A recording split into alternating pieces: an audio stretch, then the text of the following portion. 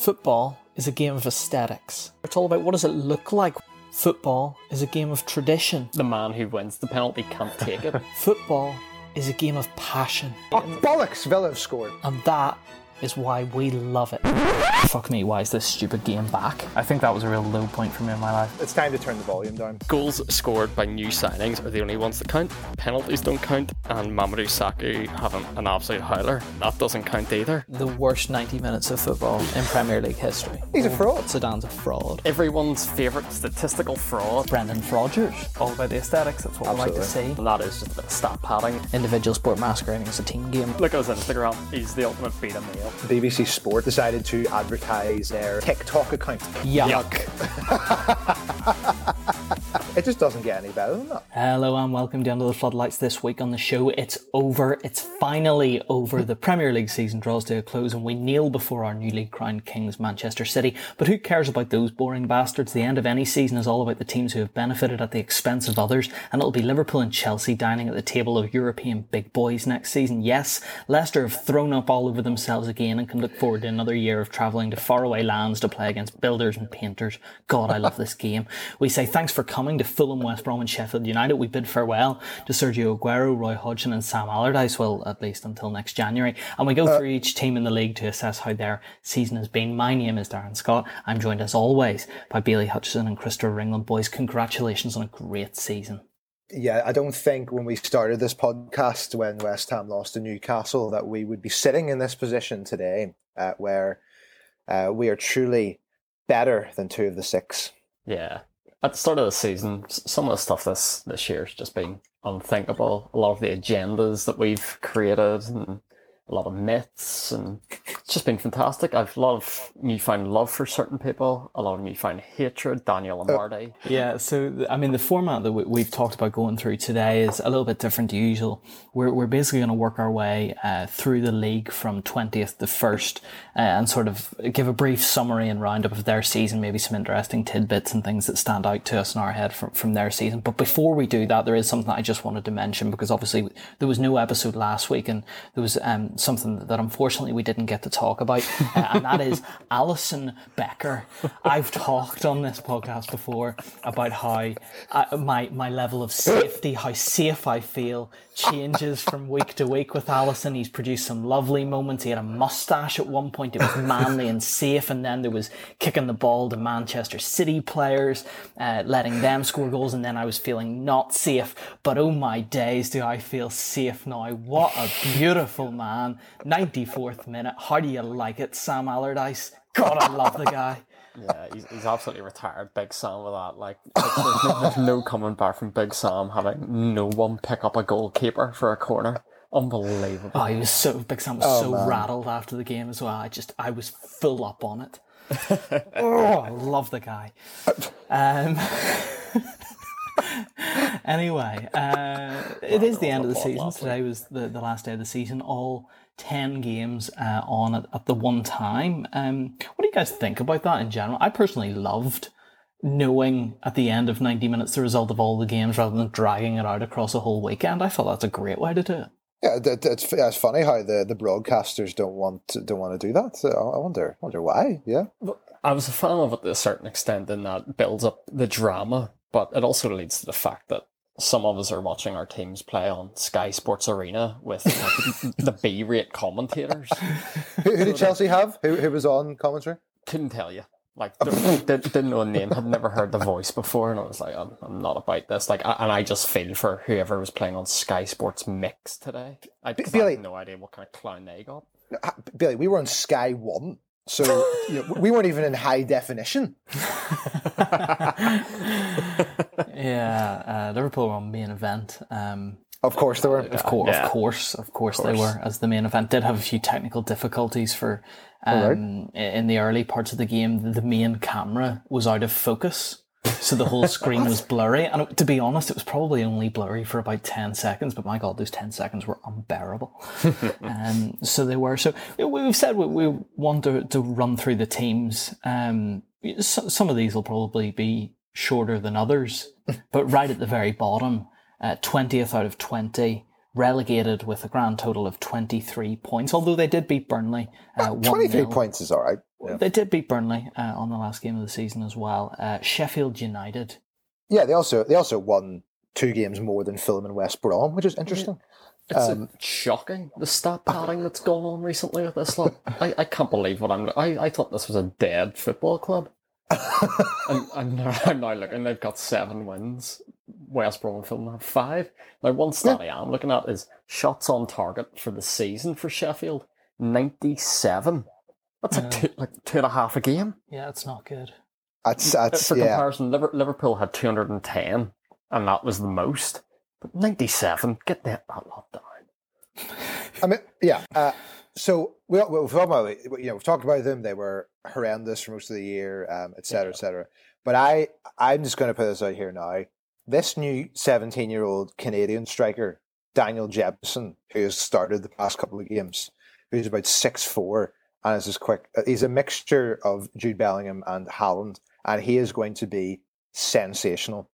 And if he plays in the Championship for them next year, they'll go straight back up. I'm telling you right now. He's that good. Big call. Yeah, who manages them? Paul Heckingbottom, but he's a temporary. And the guy used to be Eddie Howe's assistant at Bournemouth, who then became the Bournemouth manager and got sacked, is his assistant. Right. And is there any word on who's going to be taking over next year? I think it's the usual suspects. And I even heard Chris Wilder to West Brom, so I think it's just going to be a merry-go-round. Right, okay. Classic. God, Chris Wilder couldn't be far away from the Spurs job. He was doing 5 lives today. I mean, any standout moments for the two of you from Sheffield United? The only memory that I really have of them is I think it was like Christmas and they hadn't won a game. Yeah. So it's actually quietly a reasonable second half of the season. Yeah. To win 7, given that they won 0 through the first half. Yeah, the only note from Sheffield is the amount of times they changed up that strike force, and I hope they would find some combination that would find the back of the game. Yeah, it was never just find it. It was throwing shit at a wall and hoping it stuck. Yeah, I mean, Lise Mousset, McBurney, I know Billy Sharp's a legend. I mean, it was just shocking. Yeah. Ryan Brewster, obviously. Brewster, yeah. I feel for the guy. Who ever thought he'd be good? Alongside Sheffield United in being relegated with 26 points, so 3 points more, despite the fact that they brought in Big Sam to get them out of a jam halfway through the year. West Bromwich Albion are going to be relegated. They were kind of a nothing team for me this season. We talked at the beginning of the year about how yuck their kits were. Yeah, the green and yellow ones. Yeah, and obviously they brought Sam in halfway through the year, and he brought in his standard 6'4" striker, and got ready to play some hoofball for a few months. And for the first time in Sam's career, it wasn't good enough. No, this lot were terrible. This lot were terrible in a strange way, because Sam comes in to do the typical job of beat the smaller clubs and grind out a few draws and wins against bigger clubs here and there. What Sam did this year was just get the draws and wins against the bigger clubs, and then fell apart against those smaller teams. So yeah, just a nothing football team. This it's one of the worst defenses in Premier League history, I think, because they conceded 76 goals, which is 13 more than Sheffield United. That's terrible. I mean, because I don't understand when teams. I mean, I know it's different because of COVID. There was very short distance between the 2 seasons, but Fulham actually gave themselves a chance by actually and bringing in some players. I mean, they didn't bring anyone in until the end of January. They just had the same team from the Championship, and that isn't going to cut it anymore. No. Oh, well, the goalkeeper though, phenomenal. Sam Johnson, and he should be in the England squad for the Euro. Very well, yeah. He's a good shot stopper, and he certainly faced a lot of shots this year. That's the thing about keepers at that level. You can't decide how good they are, because they do just face a million shots, so they're going to save a half decent percentage of them. Yeah. Am I right in saying that it was Slavan Bilic was in charge of them at the beginning of the year, wasn't he? Yeah. Yeah. And when he took them up, yeah. Was sent off by Mike Dean at Goodison, I believe. Just you mentioned Mike Dean there, Bailey. I know we'd said previously that there were a few rumours he'd be hanging up the whistle this summer, but there were a couple of reports coming out recently, a few rumours circulating that Mike's decided he's coming back for one last ride. He's got another one in him next year.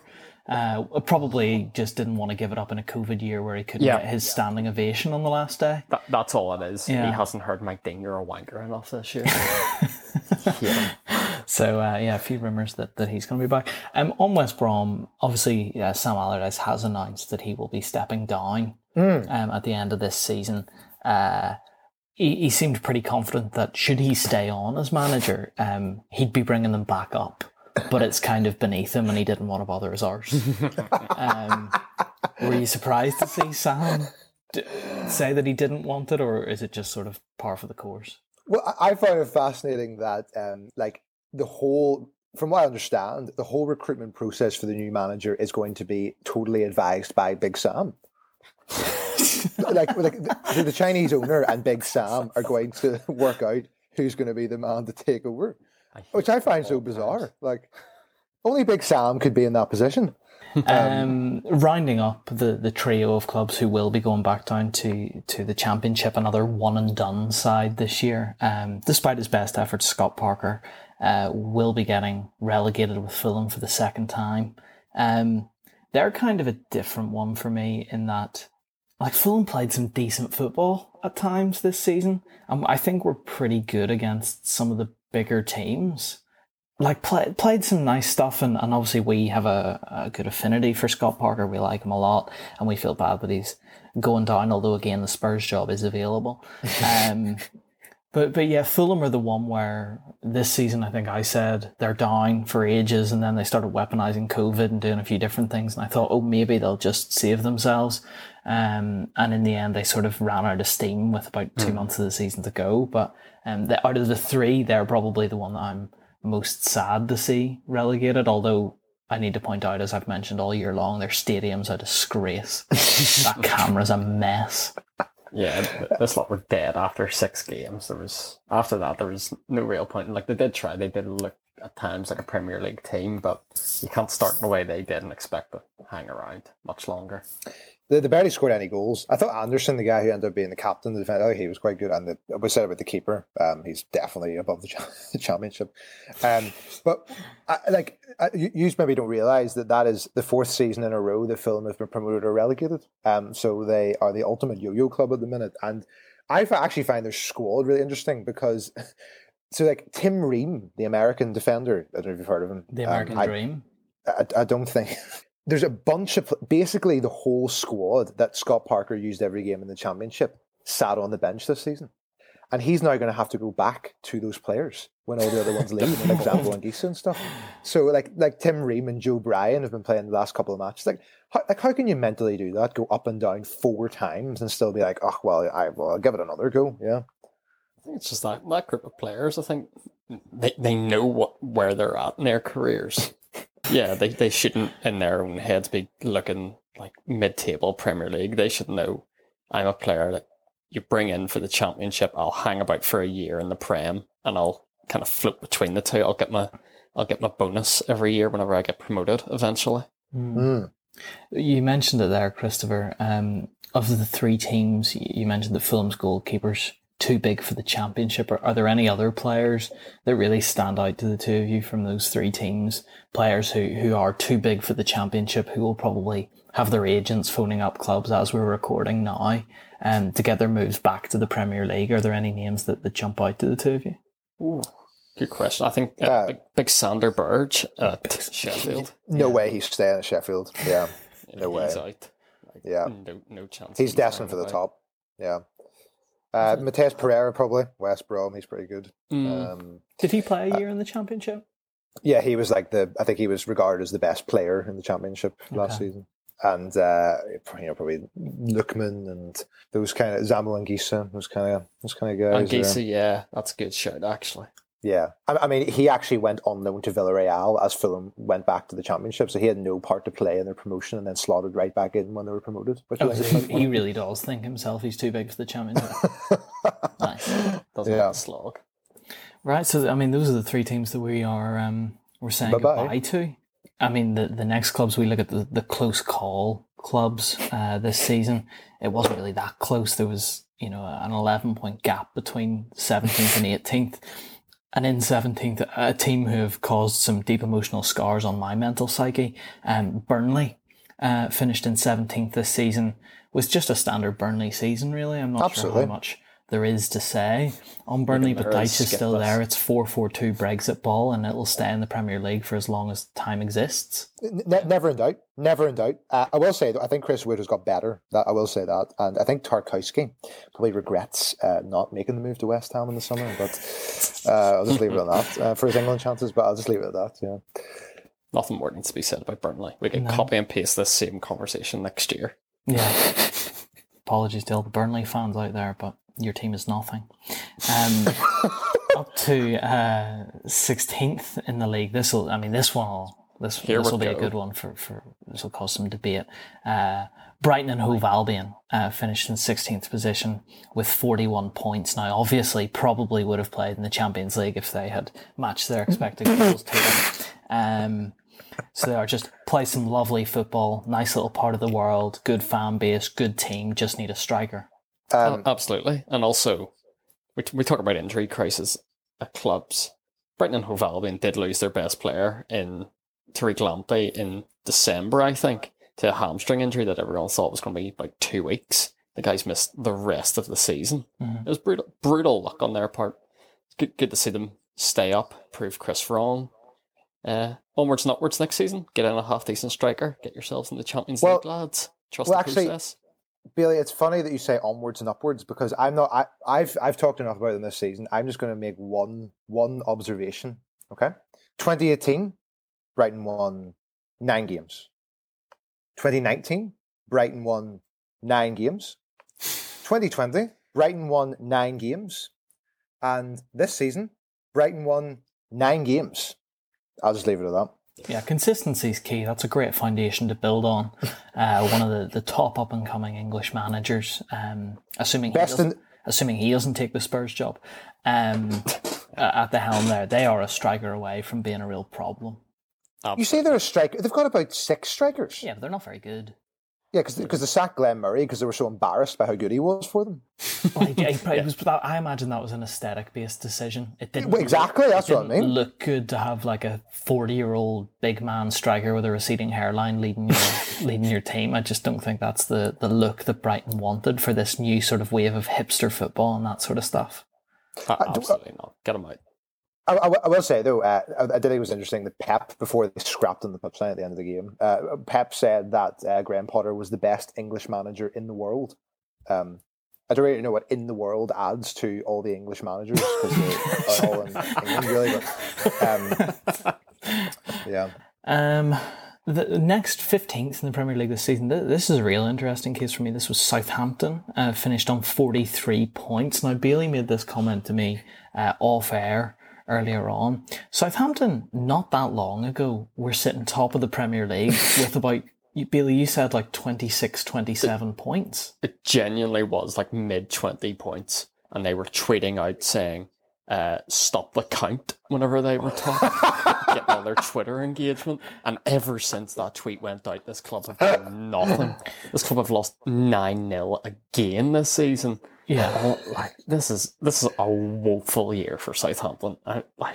Yeah, they've been absolutely awful. I watched them today against West Ham, and they were embarrassing, to be honest. And that was pretty brutal. That Bailey, you'll be Ryan Bertrand is probably one of the most consistent fullbacks in the league, England international over the past decade. Famously made his Chelsea debut in the Champions League final, and he was unceremoniously kept on the bench for his final game for Southampton. That's poor form from Ralph. I'm not about that one bit. And if Ryan Bertrand wants to come back and sit on Chelsea's bench next season, I'm more than happy because of some of the clowns that are there. But that's an absolute disgrace to the club captain. Southampton have had a few players this year, despite their pretty average finish of 15th place. I've had a few players who stood out for pretty consistently strong performances. Obviously, we all know Danny Ings, a really natural goal scorer. James Ward-Prowse had a really good season. Step up. A lot of praise. For him, are these guys that you see moving on this summer, or what does Southampton need to do to kind of push on and become sort of a top half team that are a bit more consistent? New defence and new goalkeeper, because the goalkeeper is a serious problem. But James Ward-Prowse is Southampton through and through. He's like a Mark Noble type figure. I don't think he'll leave. I also kind of use them as kind of a barometer for West Ham, because we got promoted at the same time and have stayed up ever since in like 2013. So you can kind of compare the progress. But I mean, I think they've had, like, since Koeman left, basically they've had squad issues ever since, and they're still kind of relying on similar types of players. And Hasenhüttl is getting the best that he can out of that. Like, I don't think their squad is that good. Yeah, I just don't think they're that great. I think Price needs out as soon as he can. It's whether or not he wants to, if he has it in his head. But I think Price should be looking up higher in the table. I think he can go to wherever he realistically wants to. I think he's that good a player. Danny Ings is probably at that age now where he needs to decide, do I stay at a mid-table club and bang in just under 20 goals a season, or do I go slightly higher and sit on the bench and play FA Cup games?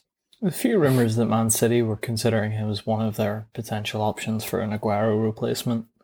Yeah, so he'll go there and win the Carabao Cup every year. Yeah. Southampton have had a few interesting cameos and side stories on this show over the course of the year. Obviously, there's the Hasenhüttl gloves that made an appearance for players, given them magic powers in the football pitch. There was also their second half performance, that random stat that proved that in the second half they were god awful at football, despite being considerably better in the first half, and you just wondered why that was. So a few interesting side stories that came out of Southampton this year as well. Moving on, we're kind of into that grey area now of teams who were kind of irrelevant this year. I'm interested to hear some of your comments on Crystal Palace finished in 14th, Wolverhampton Wanderers in 13th. And Newcastle United in 12th. 12th. Now that's what stood out to me, is how on earth did Newcastle get to 12th? Well, I know how Newcastle got to 12th. It's because of Joe Willock. And Chris Ringland. Yeah, and Christopher Ringland, of course. Let's not forget the part Chris played in this by saying that Newcastle United were down. Yeah, a recurring theme on this show, as we've talked about before, the Ringland bump, which has impacted a number of teams and players in different ways, and we'll get on to that further up the table. But Newcastle, perhaps the biggest beneficiaries, a team that Christopher proclaimed to be down, so down, they're down right now, a couple of months ago, and to finish 12th, I mean, that's mightily impressive. Wolves, obviously tough season for them. Terrible recruitment.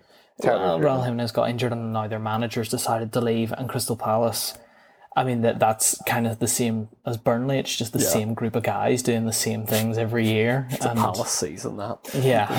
There's like, no other comment needed. Yeah, and then Wolves the same. Wolves were just unlucky with injuries, players they let go. Nuno's now out. They're kind of a nothing club. Yeah, I mean, it's interesting to see where they go from here. Yeah. Exactly. It's like, who they have to get a Portuguese in. Apparently, Benfica manager's in with a shout, because of course he is. Anything on Palace, Chris? Palace is very interesting because, like, basically their entire team's out of contract. And I mean, if Zaha stays another year, like, I mean, it's pretty brutal for him. Like, he definitely deserves a move now. Yeah, and hats off to Roy Hodgson. Great career, fair play to him, from Croydon, from Crystal Palace. So great way to finish his interesting career, which the highlight was definitely his Europa League run with Fulham, I think. Yeah, actually, a note on Palace. An absolute disgrace this week that I saw was Crystal Palace are getting their own documentary. In the same week the trailer for Sir Alex Ferguson documentary came out for Amazon Prime, they also released a Crystal Palace When Eagles Dare documentary trailer. What has this club done to warrant... Like, there's too many documentaries now. Cut it out. Yeah, not everyone's interesting.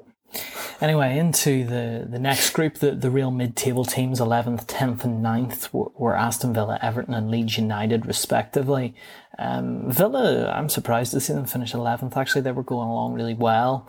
I remember at one point them being a couple of games in hand away from European spots, so I know they were hit hard when Jack Grealish got injured. Everton in 10th is absolutely hilarious to me.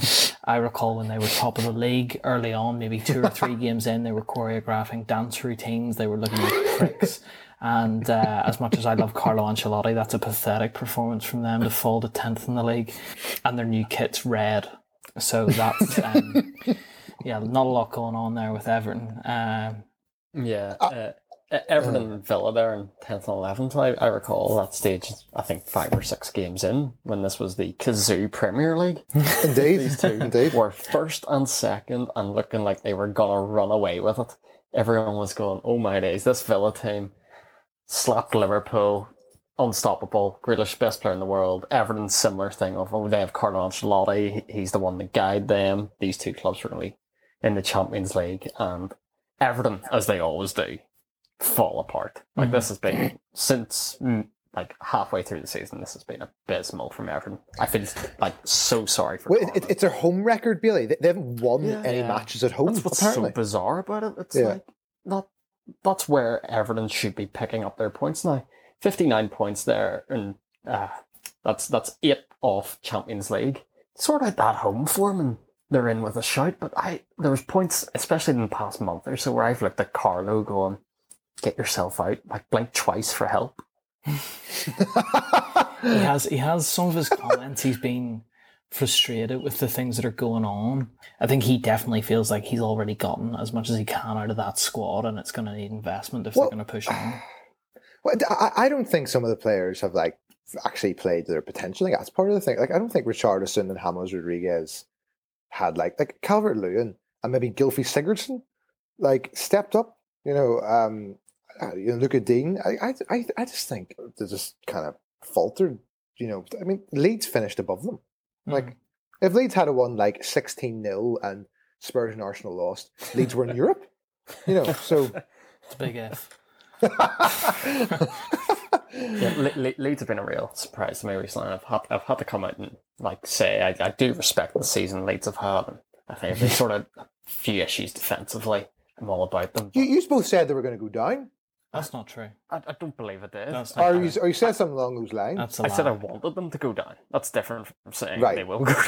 And I just didn't like their style of play at the start of the year, partly because it was new and it scared me, and I have a deep-rooted fear of change. But I just didn't like that, all-out attack, gun-ho. I thought against the big teams you'll get exposed, and to a certain extent they probably did. But I did warm to them over the course of the year. I talked before about Patrick Bamford and how my opinion on him changed as the course of the year went on, and that was probably similar to my thoughts on Leeds in general. There's nothing better than the 4-3-3-3-1 formation or whatever it is that. That's too many players. That's Sorry, or too much 4-3. miles, but that's a rugby team. 4-3. It's 4-3, or is it 3? He basically pioneered it at Chile, and Pep used it at Bayern. You'll remember. Yeah. Do you know what I'm talking about? The four more men on the pitch than the other. Yeah. 3-3-1-3. 3-3-1. Yeah, Listen, a huge who could say situation. Also, just on Leeds, by the way, right? I was shocked. Robin Koch, who that we remarked at the beginning of the season for the pronunciation of his name, which was a disgrace, who barely played all season, has made it into the Germany squad for the Euros. Have you seen the this? Germany squad, I think, especially with 26 men, the Germany squad has been just who's available. I think Thomas Müller, who has retired from international football, got the call. Like, we just need bodies. Leeds have done some serious stat padding in terms of points. Jack Harrison. So they have, like, for Leeds to finish on 59 points, 4 wins in their last 5. That is as good as scored more goals than Chelsea, Billy. Fantastic. They're 9th. I'll see them in the final next weekend. A few good players in the squad. Rafinha, obviously. Patrick Bamford's had a good year. I'm a fan of some of the guys at the back. I think quietly their goalkeepers had a pretty good season, despite. Interesting. I don't like how he looks, but quietly that's not been a bad season from him. And Dallas, young Dallas. Stuart Dallas. What a Cookstown man. Dallas. What a man. Cookstown Dallas. One last point from me on Leeds. Probably quite fortunate to finish in ninth with 59 points, given that they should have been docked points for the state of their pitch at one point this season. Well, indeed. Absolutely. Should have been docked points from that. So really, even though they're ninth in our list, I'm going to move them down to 11th. So I'm going to take away probably 9 points from them for that pitch. Yeah, I agree. I think that should be standard punishment for change of pitch halfway through a season. Not because there was games on that pitch that were unwatchable. Yeah, it was amateur league stuff. Terrible. Up into, of course, the heated rivalry between two very average sides, Arsenal and Spurs. Spurs. Two of the six. Two of the quote unquote big boys. Two of the six. Two of the big boys wanted to go and play in their European Super League. Tottenham just pipping Arsenal this season with 62 points compared to Arsenal's 61. A lot of different ways you could go with these two teams. Arsenal were 5 wins in a row for Arsenal. Yeah, quietly a very good second half to the season. When there was no pressure. Yeah, they were like 15th for the first 4 months of the season. Tottenham started, where they were the opposite. Tottenham started the season really well. We're top of the league at one point, things looking good under Jose. And then obviously heads rolled, the team fell apart, and they dropped to 7th in the league. And I think, will they be playing in the newly formed UEFA Europa Conference? Europa Conference. So they are the English guinea pigs for that event. So we've no idea who will be in that, but we'll just assume that Larne will be, so that Spurs will be playing at Inver Park next season. I do, yeah. We talk about the rivalry between Tottenham and Arsenal. Part of the thing is, whenever both clubs are terrible and in the positions they are, it's all about finishing above. But I think between these two, if you're looking for a winner, Arsenal are the winner. They finish 1 point behind and don't have to play Thursday nights. I agree. And considering where Arsenal were at one stage this season, to finish 6 points off Champions League, it's fairly impressive. Yeah, completely agree. Now, there have been terrible moments at the Emirates this season, like just woeful stuff, but they have quietly gone about their business. The emergence of Smith Rowe was a big one. Today, actually, Gunnersaurus was back, which was a big deal. Gunnersaurus. Lovely. Gunnersaurus was back in the stadium. I think that was the balance, the fact that I think one of the Cronkies turned up to the game. Right, okay. So I think they just had to balance it out of, let's boo him, but let's cheer that this guy's got his job back, kind of thing. Ozil's not paying his wage anymore. If Cronky had any sense, he'd be in the suit and see what the reaction is then. I'm just looking at the table and I am stunned, because I think, if you can correct me if I'm wrong, but if I'm looking at this correctly, the only teams that have conceded less goals the whole season are Chelsea and Man City. Than Arsenal? Yeah. But again, that plays into my thing of, like, there were some terrible moments at the Emirates of just boring games. They were awful. They just couldn't break teams down. But it was the same last season. Defensively, Arteta did sort them out. There's just moments where it's bad.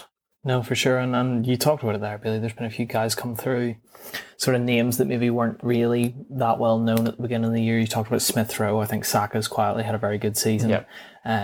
They've got Joe Willock coming back from loan. He's had a really good spell away. Young Joe. And Gabriel Martinelli's now back from injury and got a few run-outs there. He'll go to the top. Season.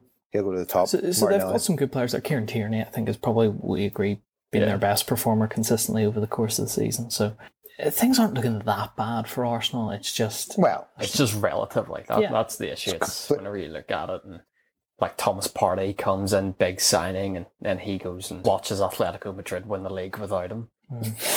He's battling it out today. Also, sad bit of news today that David Luiz is leaving the club. One of the great characters of the Premier League. Sad to see him go. I mean, I just as well being relative, Darren. I mean, like, Arsene Wenger finished in the top 4 every single season, bar one. Finishing 8th and that sounding like a success is definitely relative. Yeah, and it shows how bad things have been for Arsenal over the past couple of years. What about Spurs? Obviously, still without a manager. Well, they've got young Ryan. Captain wants out. Their captain, Harry Kane, allegedly has reiterated his desire to move on from the club this summer. It's going to be reiterated. Yes, to Daniel Levy. He also walked around a golf course with Gary Neville this week for Sky, doing an interview about how much he wants. Like, he even quoted how much he believes he's worth, which I found bizarre. He's like, yeah, this is the summer where I'm probably worth the most I'll be. Like, come next year, I'm a year older, there's a year less of my contract. This is as good as it gets. I mean, he's right about that, but it's very weird to hear him say that in public. It's weird to know that player's thinking that, and in his head he's going, oh, if an offer of 100 million comes in, will Daniel consider it, kind of thing. Yeah.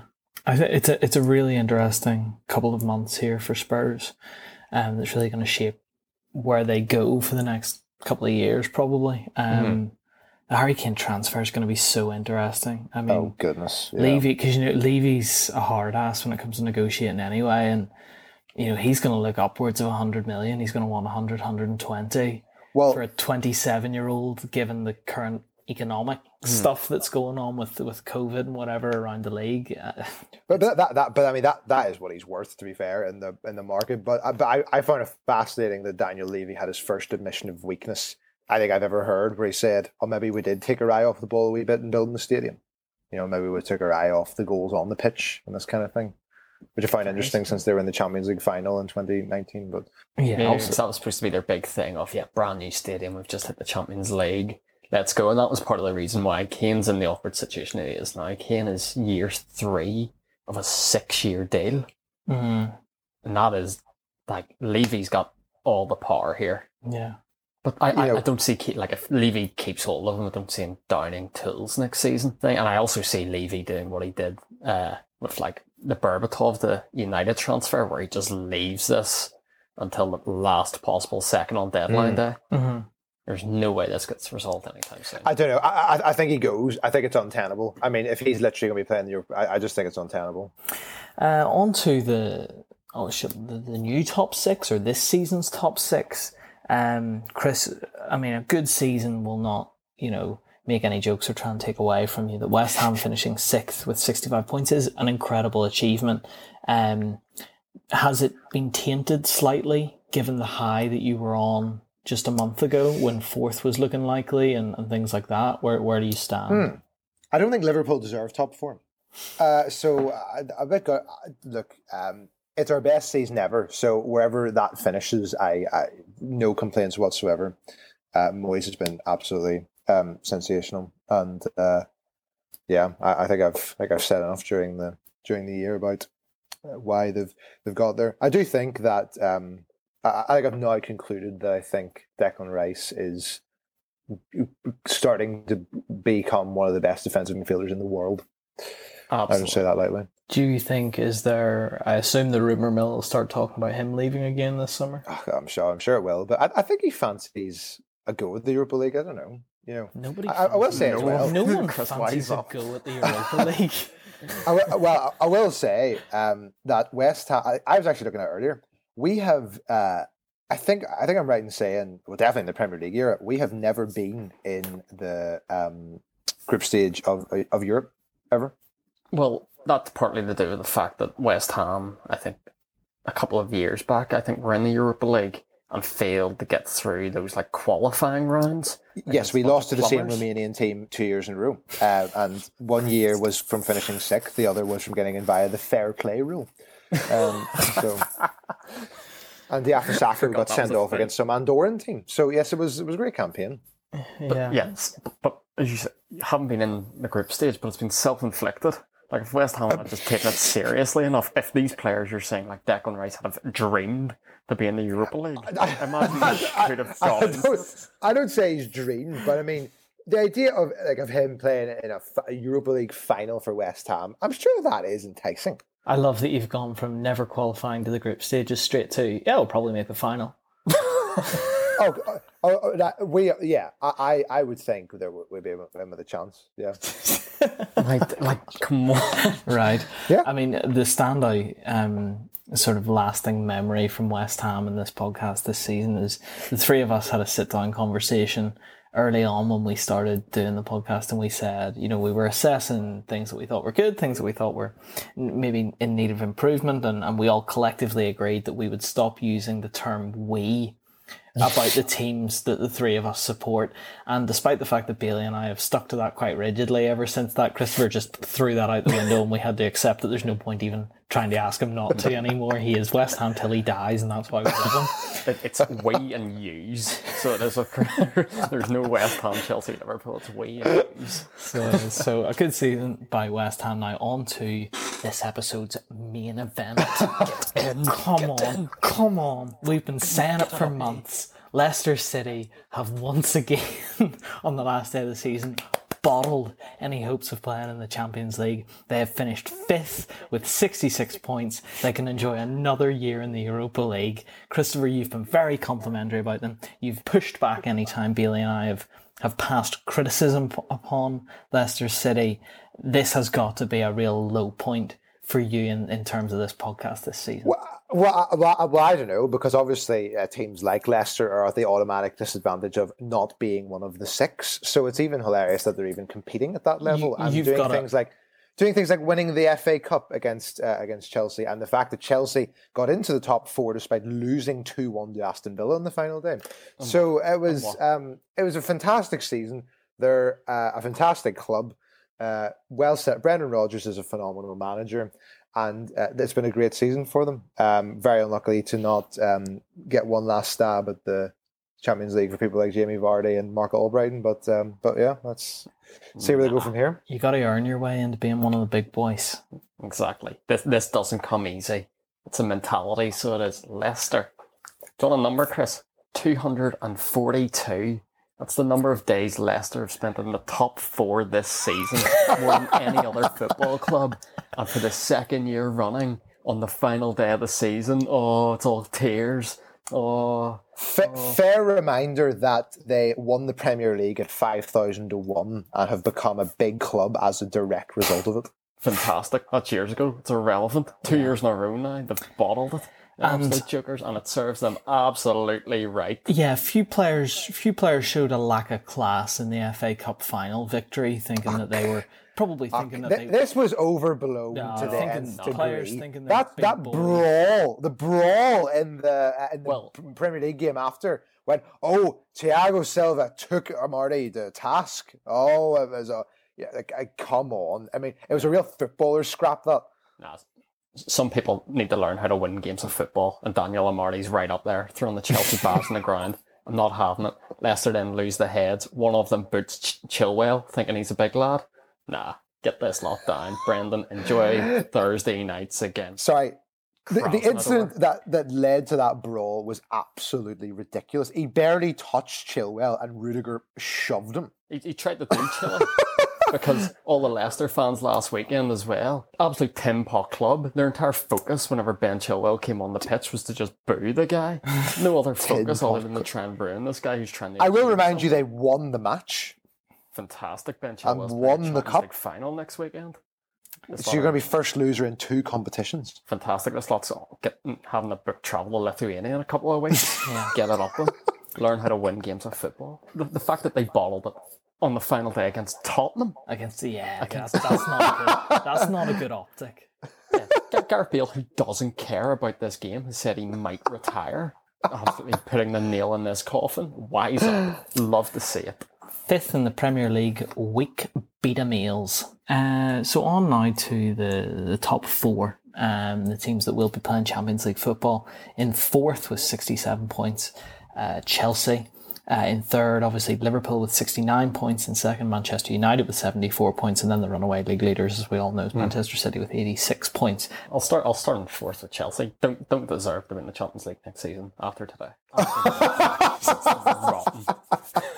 So I want Jorginho, Mateo Kovacic out. This was a rotten game of football. Are they back to being not your players? Not even. I just can't watch them being like, just get me Declan Rice. I don't want to watch you two anymore.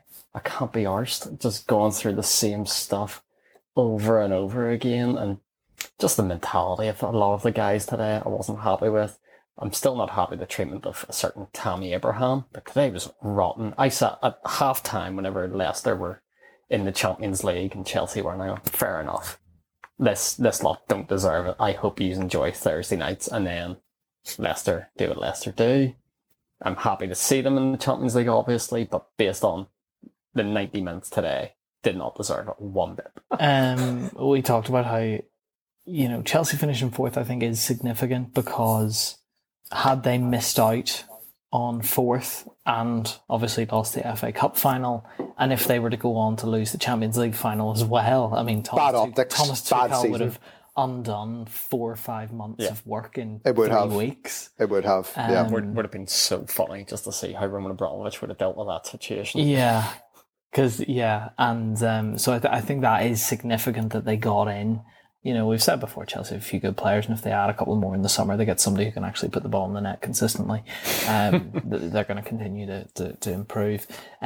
Third place, I cannot believe that Liverpool Football Club finished third this season. Ridiculous. I officially wrote this season off in February.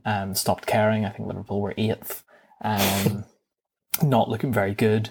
Every long ball played over the top of the centre backs resulted in a goal. It was horrible, and then they got their act together, won their last 5 to get into the Champions League. Good for them. You say got their act together. I think the major change was just the moment where Klopp found 2 centre backs and he could finally move Fabinho back in the midfield. Yeah, that was big. So that sorted a lot of issues out. Whereas whenever the guy, even I think about a month ago, he was playing like a couple of minutes here and there at centre back. And Liverpool just looked a lot worse. The second you move him 10 yards up the pitch, Liverpool are a lot better at football. Yeah. I think, it was tough season for Liverpool. They had injuries early on, obviously the key players, Van Dijk, Gomez, Jordan Henderson's been injured. Diego Jota was injured for a while as well when he went on a run. So it's been a tough year for them in that regard, and it's highlighted their need to invest this summer. And just sort of improve that squad depth, because when we go on to talk about Man City, the reason they've won the league is because they've the best 25-man squad probably in the world.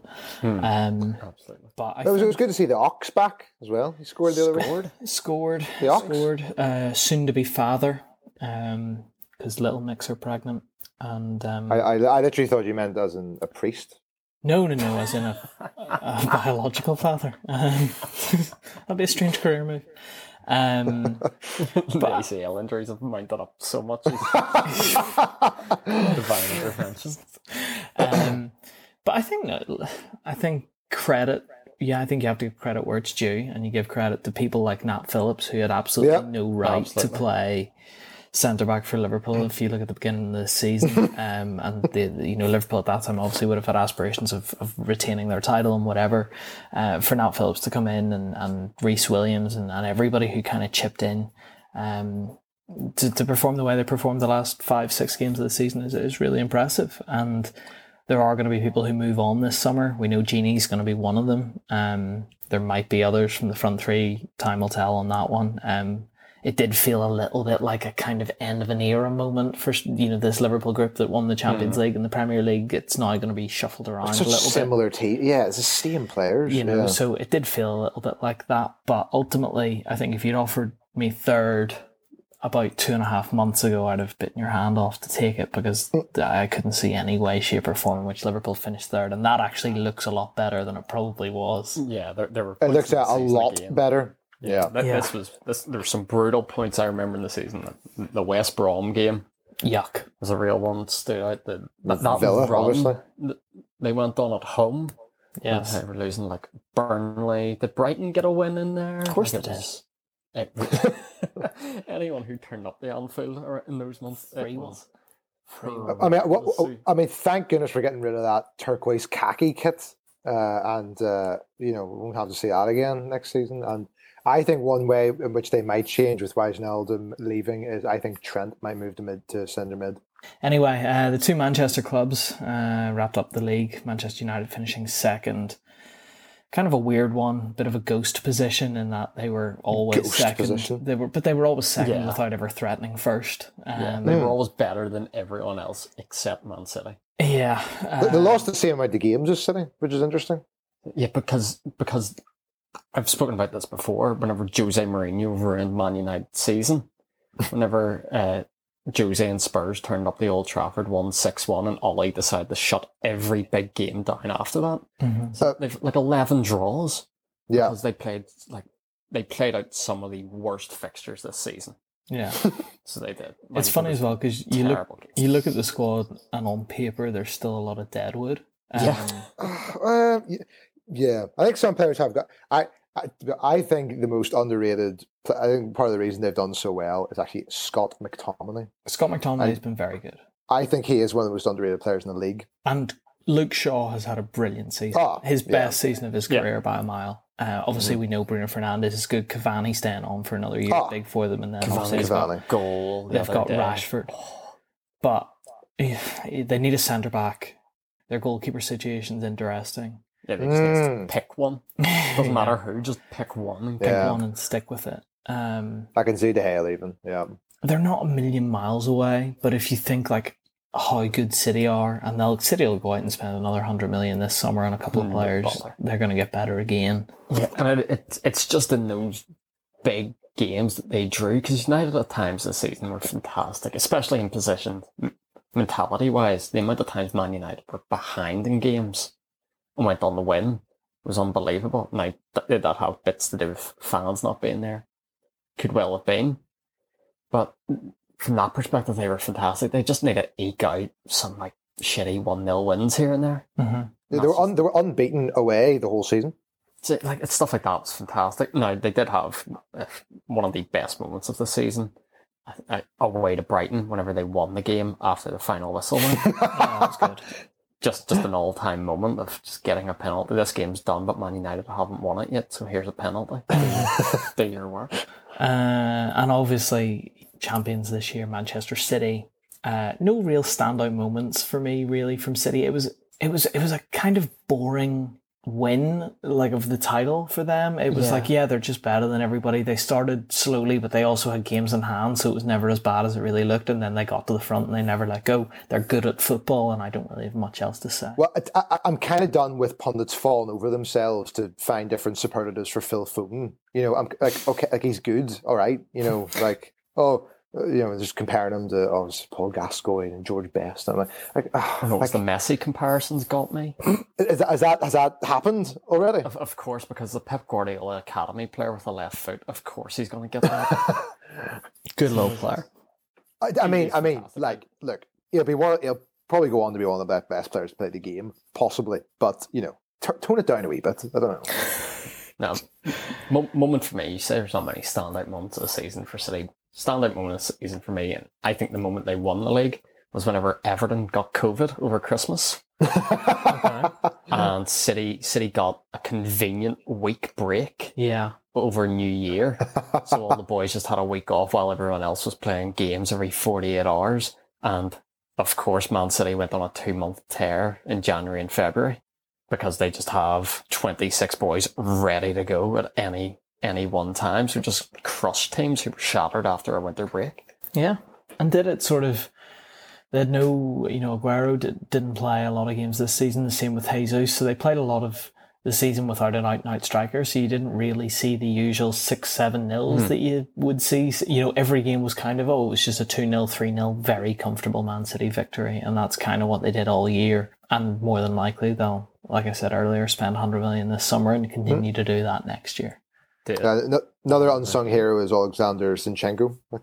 I think he's been really, like, if you kind of watch how they play, he plays a very interesting role from left back, which kind of makes their whole attack work, and he can actually defend, unlike Mendy. So he's been very good. I mean, they're good everywhere. Yeah, but it's just I find him interesting in particular because he's so different to the rest of that side. As you bring up Benjamin Mendy there, Chris, an awful moment I saw today was whenever City lifted the trophy. Fernandinho, obviously, first one to lift it, gets the big moment. Second player to lift it, Benjamin Mendy, as though he's contributed. And then go on to tweet that he's now won it 3 times. The guy's played about 20 minutes in those 3 years. Who else I saw today? Scott Carson. I thought this was a joke. Can we discuss him, by the way? The winner's medal. Did he not?